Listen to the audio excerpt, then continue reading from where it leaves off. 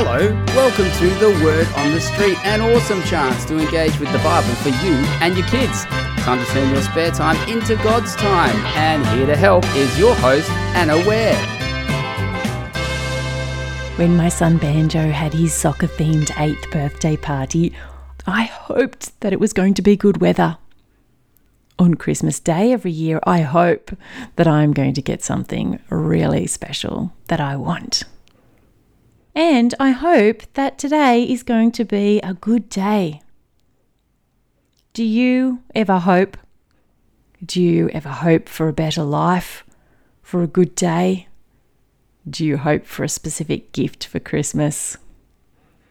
Now, this hope that I'm talking about is just like a wish or a desire for something to happen in the future, a want. Cross your fingers and hope that something will come about. In the Bible, hope means something a bit different. It means confidently expecting something good will happen in the future, anticipating. It's very similar, but there is a slight difference. We don't desire that the sun will come up in the morning. We expect it to. We might say, I hope the sun comes up tomorrow, and expect it to, in the same way that we might say, I hope Jesus comes back soon.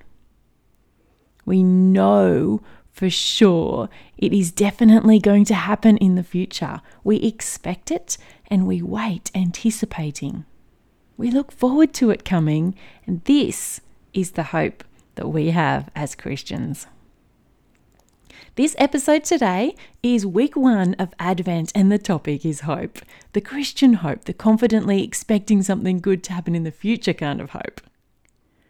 Churches that celebrate Advent will often light a purple candle on the first Sunday of Advent as a symbol of hope. And this candle is called the prophecy candle, or the candle of hope.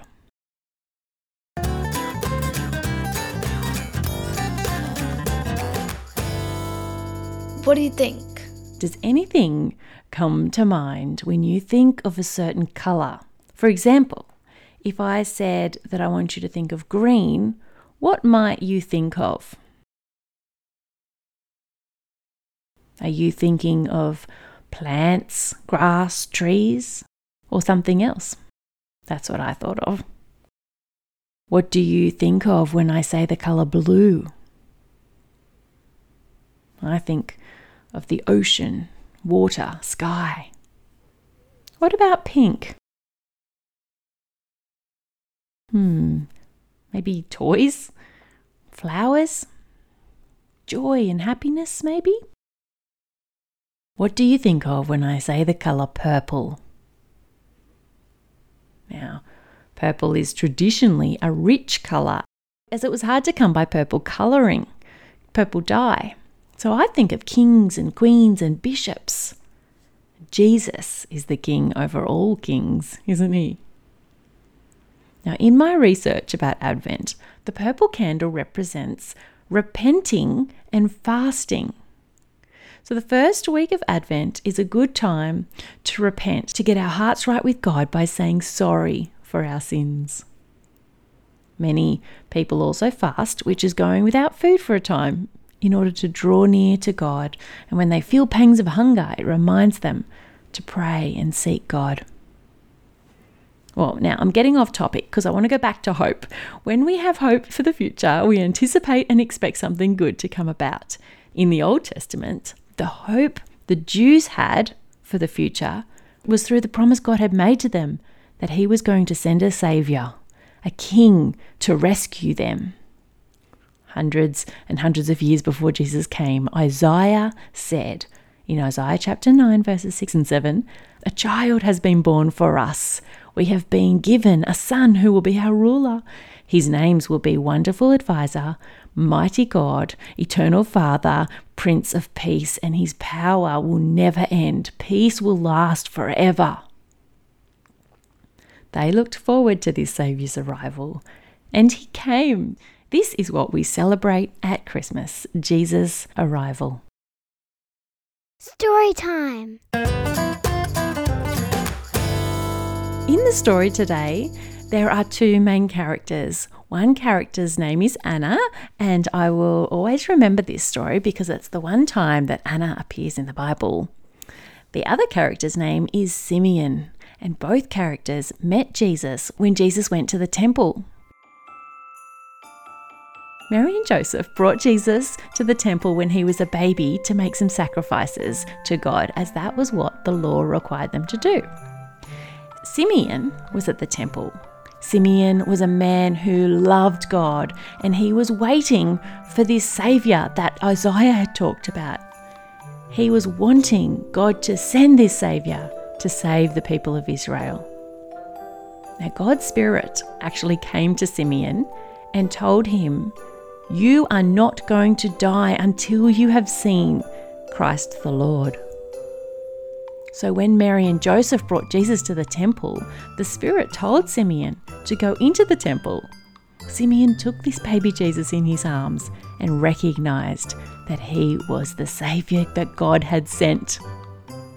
Simeon was so excited because this is what he had been waiting his whole life to see. "With my own eyes, I have seen what you, God, have done to save your people," he said. The prophet Anna was also there in the temple. She was a very old lady. She was 84 years old. She'd been married for a few years, but her husband had died and she didn't have any children. She was a widow, and night and day she was at the temple, serving God, praying and fasting. When Anna saw Jesus come in, she also recognized that Jesus wasn't just an ordinary baby, but that Jesus was God's Saviour, the one God had sent to save the Israelites. She was so excited that she was able to meet the Saviour. She praised God and she spoke about the child Jesus to everyone she met. Simeon and Anna both had hope that they would meet the Saviour, and they did. Nowadays, though, for us, we don't hope for Jesus to come and save us. He already has. So what are we hoping for? We are hoping for Jesus to come back. Angels promised us in Acts chapter 1, verse 9 to 11, that he will come back. After Jesus had talked to the disciples, and while they were watching, Jesus was taken up into the clouds. They could not see him, but as he went up, they kept looking up into the sky. Suddenly 2 men dressed in white clothes were standing there beside them. They said, "Why are you men from Galilee standing here and looking up into the sky? Jesus has been taken to heaven. But he will come back in the same way you have seen him go." If you don't believe that Jesus came to save us and will come again, then Advent is useless for you, and you are not going to have this Christian hope. And living without hope is devastating. When you are feeling hopeless, there is nothing in the future to look forward to. There is nothing good to expect.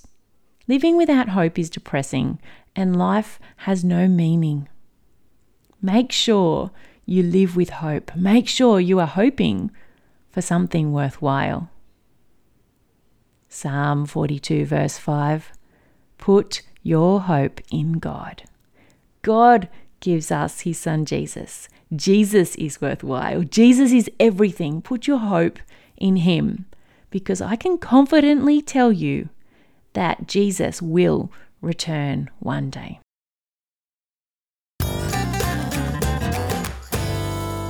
Question time. Imagine that you were Simeon or Anna. You were at the temple and you met Jesus. How would you feel after seeing Jesus when you have hoped for that moment for so long? Question number 2. Do you live with the hope that Jesus will return? If yes, how does it make you feel and why? That has brought us to the end of this episode on hope. Next week, we are going to be looking at week 2 of Advent. If you're enjoying these episodes, please make sure to subscribe, tell friends, and leave a review. Those things help to be able to get this podcast out further into the world. Well, we have come to the end of this episode, but it doesn't have to be the end of the conversation. Why not take a moment now to think about what you can take away from today's talk?